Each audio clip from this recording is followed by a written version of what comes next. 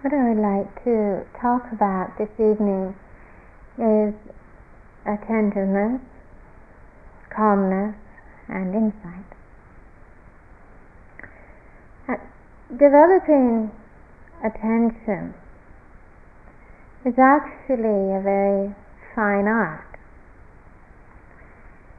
And as an art, its development requires something more than just the factors of practice and time.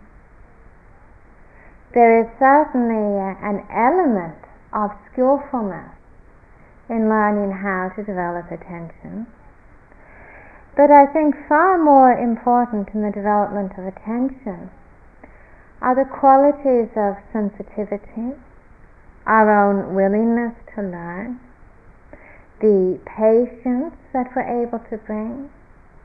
The quality of dedication, I think, is paramount in developing attentiveness. And so is the quality of love. As I mentioned this morning, to really be awake, we have to love being awake. If we don't love being awake, then the temptations to sleep, to be numb, to be distant, to be lost, are almost endless. So in very real ways, when we develop attention in meditation, we are making certain choices in our lives, in the way in which we wish to be in this world.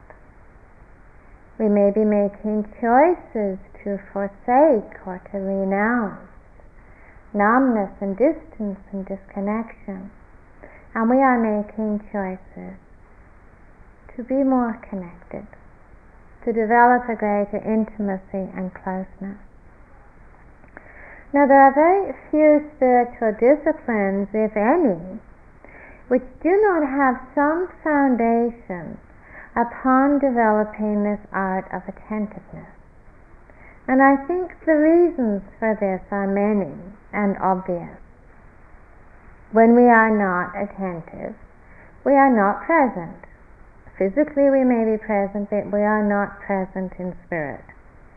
There can be a great lack of wholeheartedness. When we are not present, clearly and consciously present, then inwardly and outwardly there does tend to be a far greater superficiality in the way that we see ourselves, the way that we see the world, the way that we see other people.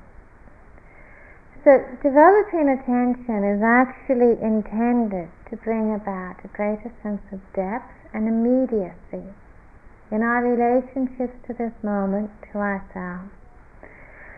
Developing attention is intended to bring about essentially a sense of communion, a oneness within our own being, a oneness of mind and body, and that same quality of oneness with the moment, each moment that we're in. Now, part of nurturing that sense of oneness, that rapport and intimacy, is so that we feel and experience very directly a much greater openness, a willingness to receive, a willingness to let go of many of the defenses, many of the barriers, which are part of superficiality, the barriers of judgment, of images, of interpretation. So this commitment to attentiveness is essentially a commitment to oneness and an openness to learning. Now, when we present this whole field of attentiveness in a retreat, it seems such a simple thing. It seems really such a simple thing to be attentive. It's hard to figure out why we would not want to be attentive. It seems a very simple and very straightforward invitation. And yet we do experience that actually being attentive is one of the most challenging things that we do in our lives. On another level, it seems such a wonderful gift I mean, when you've probably, all of us, when we've been in situations in our lives where we're working and overwhelmed with demands and pressures and needs, and if someone came to us and said, I'm going to offer you some time to do nothing more than to care for your own well-being wholeheartedly. I'm going to offer you just the opportunity where you have to do nothing but just give attention to your own well-being, your own ease, your own connectedness, and your own connection with the moment. We would think it would be a wonderful gift. We couldn't imagine a more wonderful invitation. It's not somehow, we're reluctant at times about taking up this invitation. Certainly before retreats begin, most people find themselves, although there may be some apprehension, really looking forward to going on retreat. Maybe we have terrific memories of the last time we were on retreat, especially the last day or so, when things are really, so calm and peaceful and delightful, and we often just can't wait to get there. We have dreams about zafus, and sitting on cushions until we actually arrive, and suddenly our mind says, what am I doing here? I can't wait to get off this cushion. I can't wait for something else to happen. I mean, it is such a kind of almost comical thing, except when you're experiencing it, of course. When you're sitting on a cushion, kind of waiting for the sitting to end. I mean, this is such a curious thing. Waiting for a sitting to end. I mean, what do we really think is going to end when a bell goes? We have more thoughts and more feelings and more sensations and more images. And yet often how much investment we have in a sitting ending or a walking ending, as if there's going to be something wonderfully exciting happening at the end of that sitting. No. Of course, the reason why we can't wait to jump off our cushions is because of the discomfort that we experience when we sit on our cushions. Now, there is some there indeed for most people. And a lot of the discomfort, of course, has to do with this production line, this inner production line of stories and preoccupations.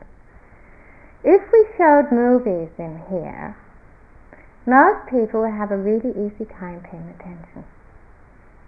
It would be no problem. If we had feature movies every night, night after night, most people would come in and it's just absorbed. As long as you're interested in the subject. And yet here, to be attentive to ourselves, this is a curious paradox. To be attentive just to where we are and who we are can seem so difficult. What we are meeting, of course, is our own ambivalence about being present.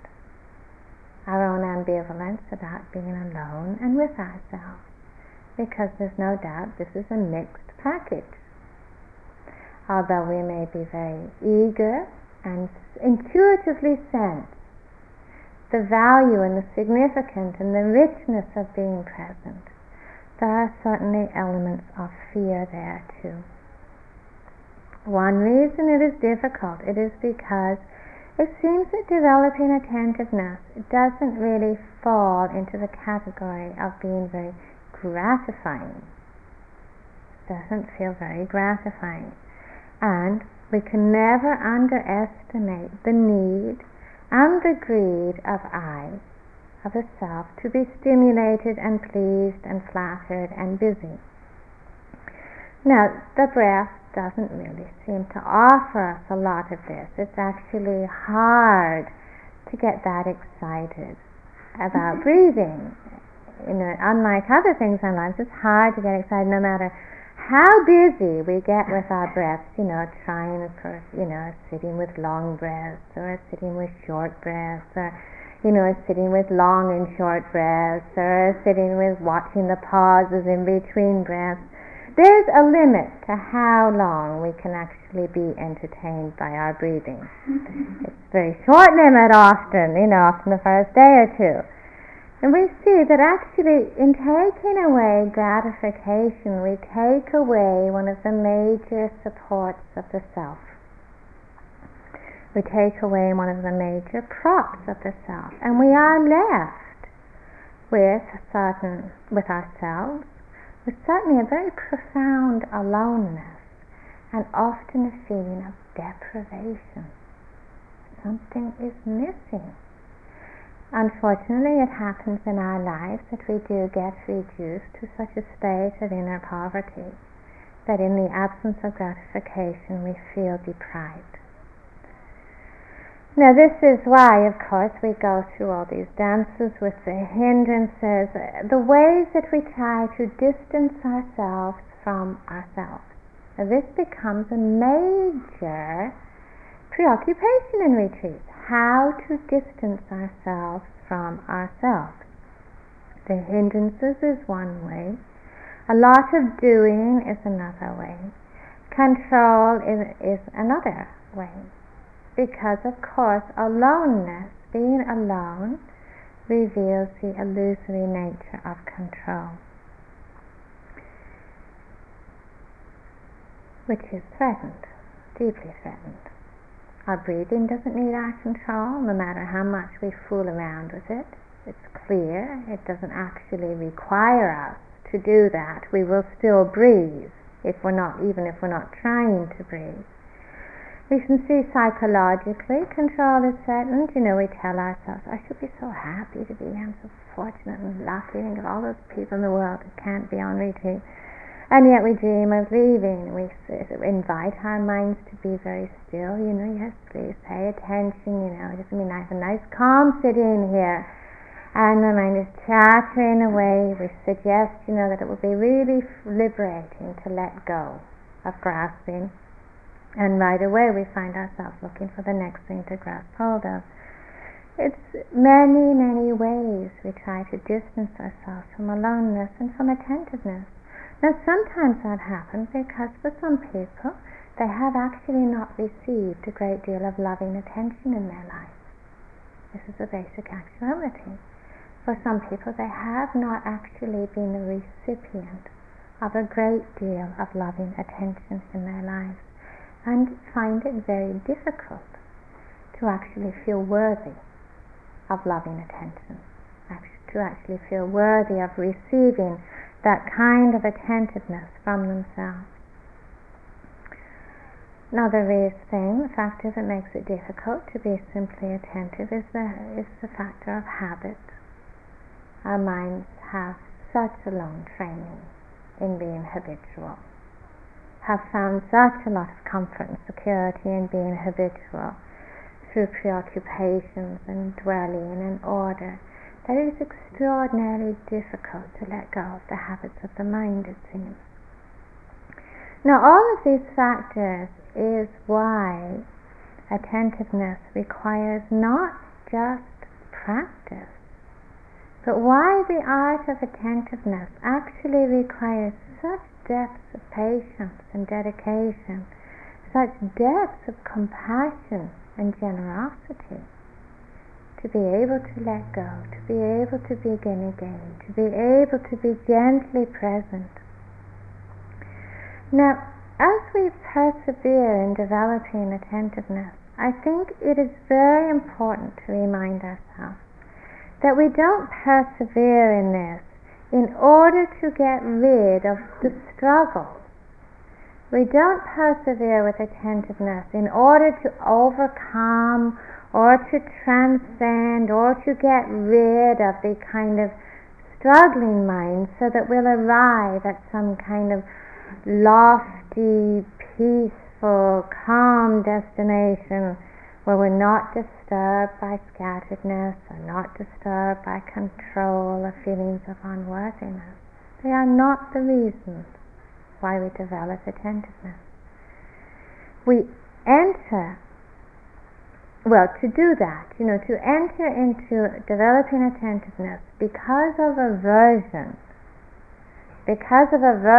for ourselves, or aversion for our minds, or for aversion for the world, to enter into meditation that's motivated by aversion, leads almost always to a lot of striving, a lot of contempt, directed inwardly and outwardly, a lot of dismissiveness, and basically leads us to become very uptight, rigid, and righteous type yogis. This is not the point. If we are willing to persevere with attentiveness, to meet these challenges that we encounter, with a spirit of compassion, a spirit of generosity, then something truly begins to change. Not only do the struggles and the scatteredness and the lack of clarity begin to dissolve, but more importantly, at the same time, simultaneously, we do deepen in our own capacities for compassion and generosity. We deepen in our own capacities and understanding of what dedication actually means, what it means to be steadfast, what it means to be sensitive, what it means to be allowing and generous. The deepening in these qualities is of far more significance than being a perfect breather. This practice is really not directed towards a quantitative expansion in our attention on the breath. It's not concerned with how many breaths in a row we watch, with how concentrated necessarily even our minds are. What this practice is far more concerned with is the qualitative transformation in our consciousness. And this is very important to remind ourselves of when we find ourselves being judgmental about the nature of our progress or our lack of progress.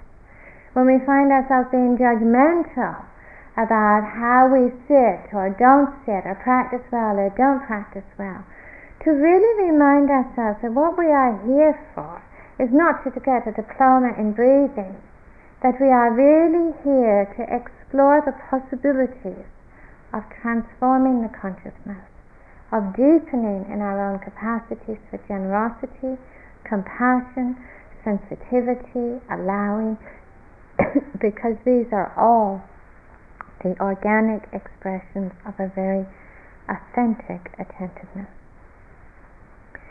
Now, when we begin this practice, we begin with an object of attention. In this case, in this retreat, we have used the breath as the anchor object of attention, and yet also encouraging you to bring a very equal attentiveness to anything else that the attention is drawn to sounds, to sights, to feelings, to body. But objects are the center of the practice in the beginning. The entire meditation is focused around the seeing of objects. See one object at a time. This is not easy in the beginning because there are so many objects. There seems to be so many things in the moment. The moment seems so crowded with objects. And so often in the beginning, because of this, the present moment seems so crowded, we often don't always feel a lost clarity around the objects we are attending to. Sometimes we're aware we're thinking, but we're not always aware what we're thinking. We're aware perhaps of mental states arising and passing, but often they may feel a little vague.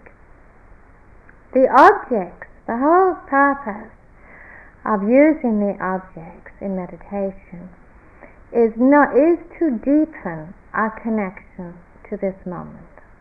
That is the whole purpose of using objects, to bring us closer to what is actual, to bring a greater oneness, a greater integration with what is actual. Not because one object is more important than another object, but because the direct communion, the immediacy of connection is significant. Now, as we continue to develop attentiveness, there are certain changes that begin to take place.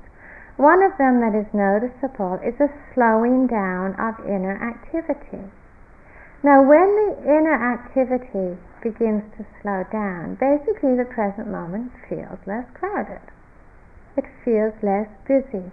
And in that, we often feel ourselves to be nearer the objects we are attending to. There's a greater sense of immediacy, less of a sense of an uninterrupted busyness, but rather there's a feeling of a thought is a thought, a sensation is a sensation, a sound is a sound, a breath is a breath. There's a sense of moving the attention with the arising and passing of the objects. The objects, of course, become clearer because the mind is becoming clearer. Our capacity to perceive and to connect is actually becoming clearer. The objects are also becoming calmer. The breath feels calmer. There's a sense of things arising and passing in a certain stillness, a certain spaciousness. The objects become calmer because the mind is becoming calmer, and so does the body. This is a kind of organic development in attentiveness. There arises certain changes in consciousness of calmness, of ease, of spaciousness, of balance. Now, in saying that, I would remind you that there is no standard map, and that there are many reasons why our practice unfolds very differently than somebody else's practice. But these are kind of somewhat predictable changes that will take place. Now, when calmness and spaciousness begins to develop in meditation, of course, we're very happy. Basically, the bottom line, we're very happy. Finally we feel there's some breakthrough. And often we become even a little bit possessive about this calmness and spaciousness, even perhaps a little bit, it's like sort of a little bit delicate, like we have to guard it a little, we have to be very careful, because if we do anything too impulsive or we're not very watchful, we might lose it very quickly, So people often kind of carry their attention around with them, sort of like a little newborn baby, very, very gentle and very, very cautious with it. And it's understandable that we treasure that attentiveness and that calmness and spaciousness, but I would suggest that the beginning, the advent of calmness and spaciousness does not really signal that it is time for us to retire. Now, the quiet mind is undoubtedly the happy mind. And if you've been used to a very busy mind and a very chaotic mind, then the quiet mind seems a very, very attractive proposition. But I would really remind you, the quiet mind is certainly not the point of meditation, and it is not the end of the path. Also, I think it is really helpful to remember not to have any assumptions at all that the object of meditation is to become better and better at perceiving objects. This is not the point of meditation, to become more and more precise in our capacity to perceive objects. Nor do I think we should assume that there is a direct link between samadhi, or calmness and attentiveness, and insight. Not assume that there is a direct link between a quiet mind and deepening and understanding. Now, understandably, we long for a mind which is more quiet and more calm, but I would really encourage you not to be satisfied with calmness. Not to be satisfied with calmness, nor to assume that there's any link whatsoever necessarily between samadhi and insight. The point of calmness is not to get better and better perceiving objects. Rather, calmness is a change in consciousness which lends itself, which inclines itself, which is attractive or receptive to deepening in insight. But the insight is not an automatic product of the calmness. It is simply that insight comes more easily to the consciousness which is calm and spacious. Now that is not to suggest in any way that the chaotic mind doesn't have any insight. That if we're busy in our minds, if we're in chaos, if we're in confusion, that there's not going to be any insight. Lots of people have chaotic minds and crazy minds and have insight. But the difference is that because when the mind is in a state of chaos and confusion, its connection with the present moment tends to be more superficial. And so when there is insight, it tends to make more of a superficial impression. Well, I think this is probably fairly obvious in our experience. An insight which makes only a superficial impression doesn't necessarily lead to letting go, nor to a real transformation in consciousness. This is an important difference to recognize. Calmness lends itself to insight, and because the mind is more still, insight makes a much more profound impression.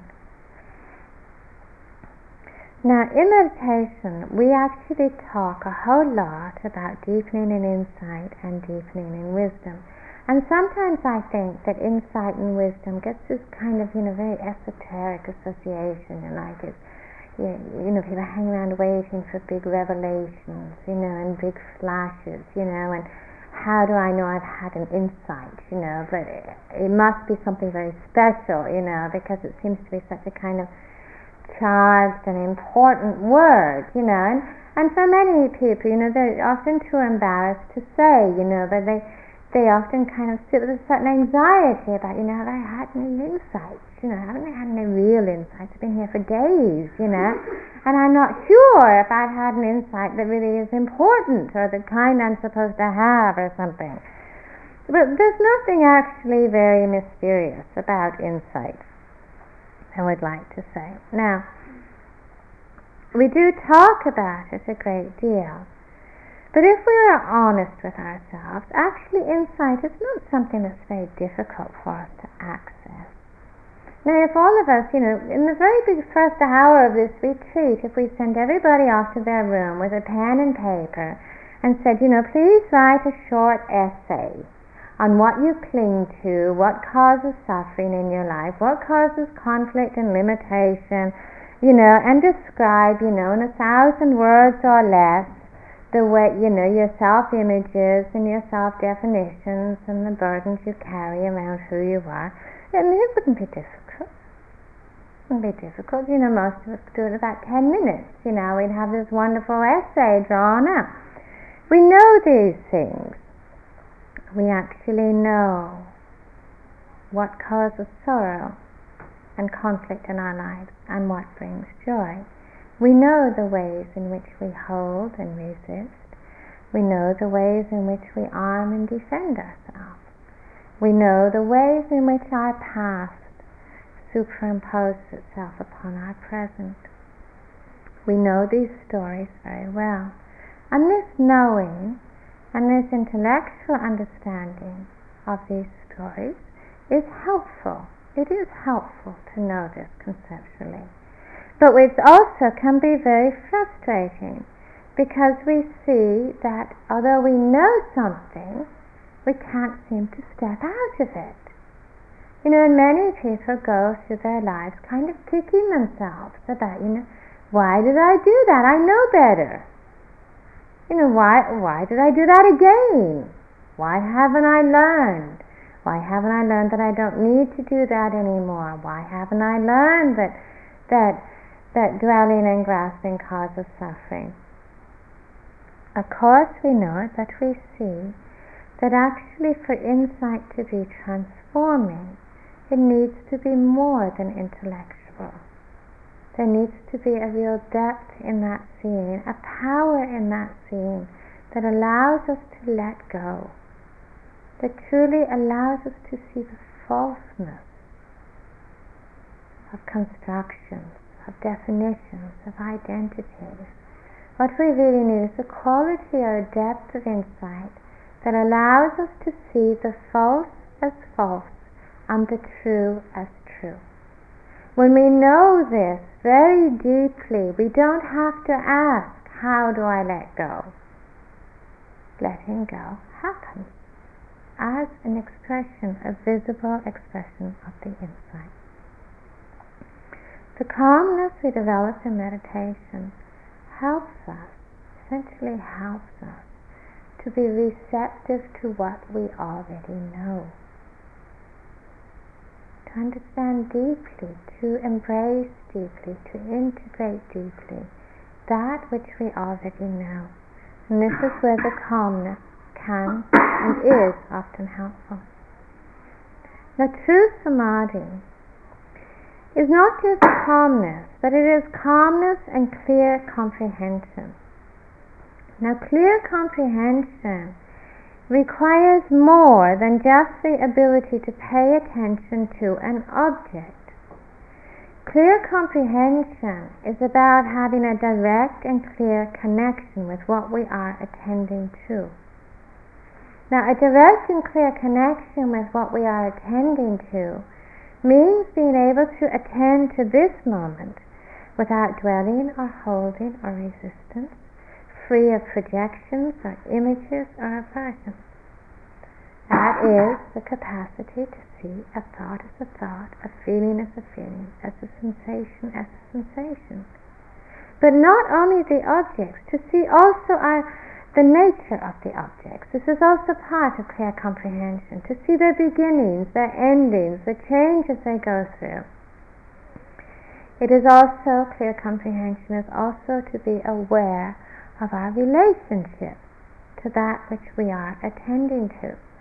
Whether there is resistance, whether there is grasping, whether there is aversion, whether there is dwelling, to be clear and conscious in our relationship, not only to the objects, but to the impressions that the objects, this is thoughts, sounds, feelings, sights, smells, body, the impressions that are made through the objects upon consciousness.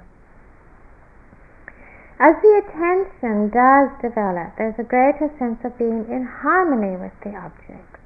That is because the very development of attentiveness, if it is developed with sensitivity, compassion, and generosity, allows us to attend to this moment free of preferences and prejudice and judgment. Then there is a wholeheartedness in our attentiveness, a clarity in our attentiveness. And we find that many of the objects that we bring our attention to simply dissolve. We pay attention to a thought and it dissolves. We pay attention to a sensation and it breaks up. We pay attention to a mind construction and it begins to fall apart. Now that dissolving happens because of the cessation of holding, of not being for or against. Of not being for or against. And if we are not for or against, then very little impression is made on the consciousness by the objects. There's a sense of a more undisturbed calmness and stillness.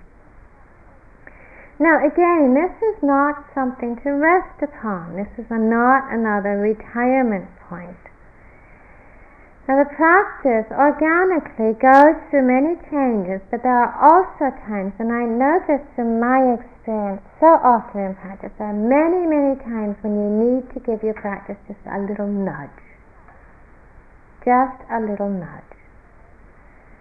Just remembering that so much of the practice is inspired by what we bring to it. And those little nudges can be enormously helpful.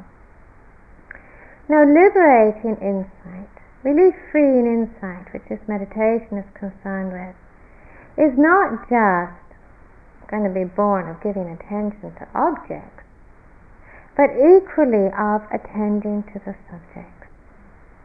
Now, in actuality, giving attention to the objects in meditation is actually a way of being more mindful and more clear about the subject. This is why we use objects, so that we can be clear about the subject. We don't use objects because they're so interesting. Rather, the objects that we use in meditation reflect back to us the movement of the self, the movement of the subject. Now, in meditation, we have the meditator, star role.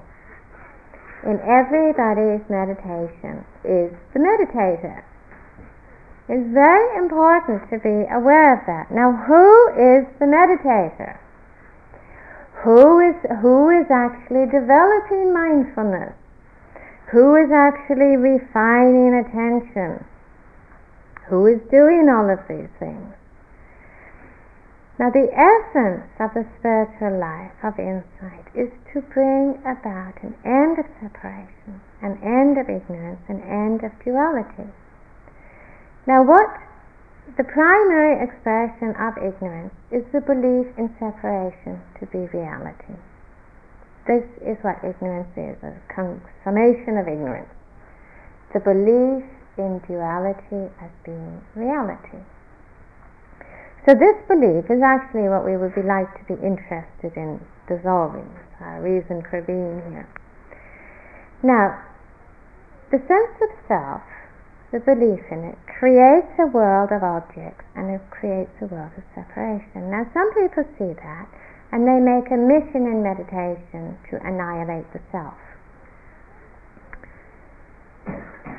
Forgetting to ask who is annihilating who. This is actually not a very productive mission. The liberating insight is actually not to annihilate the self. It is to see the emptiness, the insubstantiality, the transparency of self and separation. To see the true is true and the false is false. Now, part of that seeing must involve seeing through the meditator. Now, we cannot overlook the fact that the meditator is the person who is most happy in meditation. The meditator actually gains a certain amount of security and control and identity through its meditation. Now, you've seen the way in which the meditator gets really delighted about attention. Sometimes the meditator gets really delighted in being able to dissolve one object after another. The meditator gets really happy in finding signposts of calmness and precision. The meditator speaks of progress and development. The meditator is really delighted when it can sort of aim this laser beam of attention and dissolve one thing after another, kind of like, ducks in a shooting gallery. The meditator is absolutely, seventh heaven, thinks, wonderful, I finally made it. And it's missed the point entirely. Now, the meditator that gets so gleeful in meditation, gathering together its trophies of progress, is of course exactly the same self that elsewhere in our lives is accumulating and grasping and taking hold of impressions and identities. Exactly the same self, just in a more enlightened form. Who does judging and division and creating separation, who creates centers of a center in the world and creates a world of objects which is separate and apart from itself. Now, the meditator is very reluctant to let go of its role and to let go of its trophies.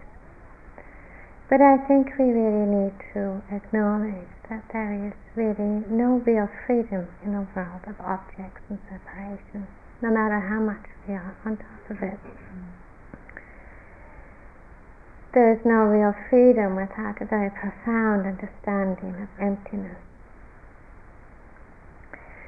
Now, how do we come to this insight? Do we just stop doing? But then this is another kind of doing. To say, well, I'm going to stop being a meditator, I'm going to, be formless, I'm going to renounce meditation because I'm renouncing the self. Well, this is all still born of more doing and more identity. It is not a question of trying to do or trying not to do. We need to be able to acknowledge the way in which attentiveness reveals us to ourselves more fully, reveals to us our possibilities, allows us to draw upon and to nurture our own capacities for compassion and generosity and sensitivity. Attention does all this. It brings us into a relationship with our own being, where we are really, in developing those qualities, also letting go of confusion, letting go of holding, letting go of resistance.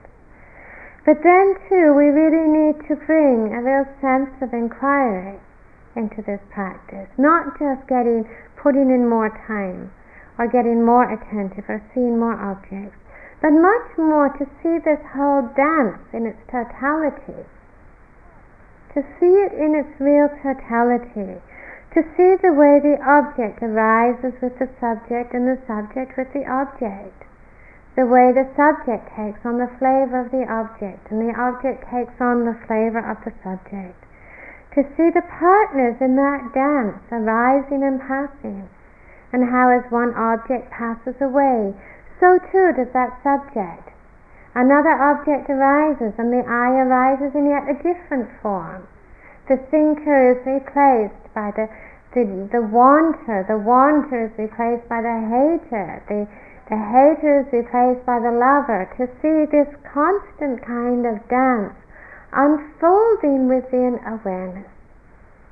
Just unfolding within awareness. That is the seeing of this dance. You don't need to be bound either to the subject or to the object. Just to see this whole dance unfolding on a moment-to-moment level, and the link between the partners in those dances is always the link of grasping, the link of identification. As long as that link is there, then these partners of the subject and the object are bound together. And the strength of that link of grasping is also the strength of our own sense of becoming, our own sense of our identity. And the strength of that link of grasping is also the degree to which we feel exiled from awareness and bound to separation. Can all be seen. This dance can just be seen. We don't need to do anything about it at all, just to see it. It becomes more and more transparent, more and more insubstantial. Everything that we do in meditation is to loosen the grip of holding and to loosen the grip of identification.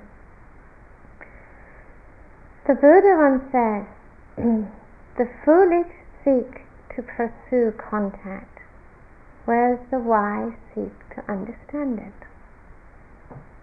Contact is the arising, the subject and the object together. The wise seek to understand it, just to see it. That seeing is really the heart of this practice. When the subject is not grasped hold of, then the world of objects dissolves. And when the object is not grasped hold of, then the world of the subject equally dissolves. The seeing is simply the heart of this practice. It's the beginning and the end. It is all that is asked of us, just to see, just to be aware, to question, to inquire, to see deeply and to see clearly. It's all that is asked of us and all that we need to do in this practice.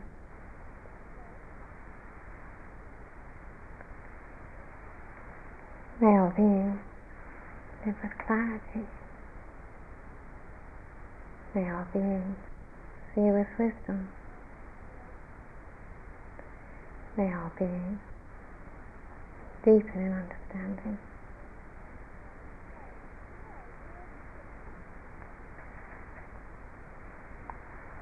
We have just a couple of moments quietly together.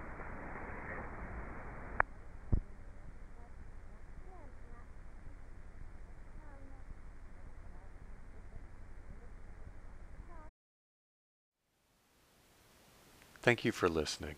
To learn how you can support the teachers and Dharma Seed, please visit dharmaseed.org/donate.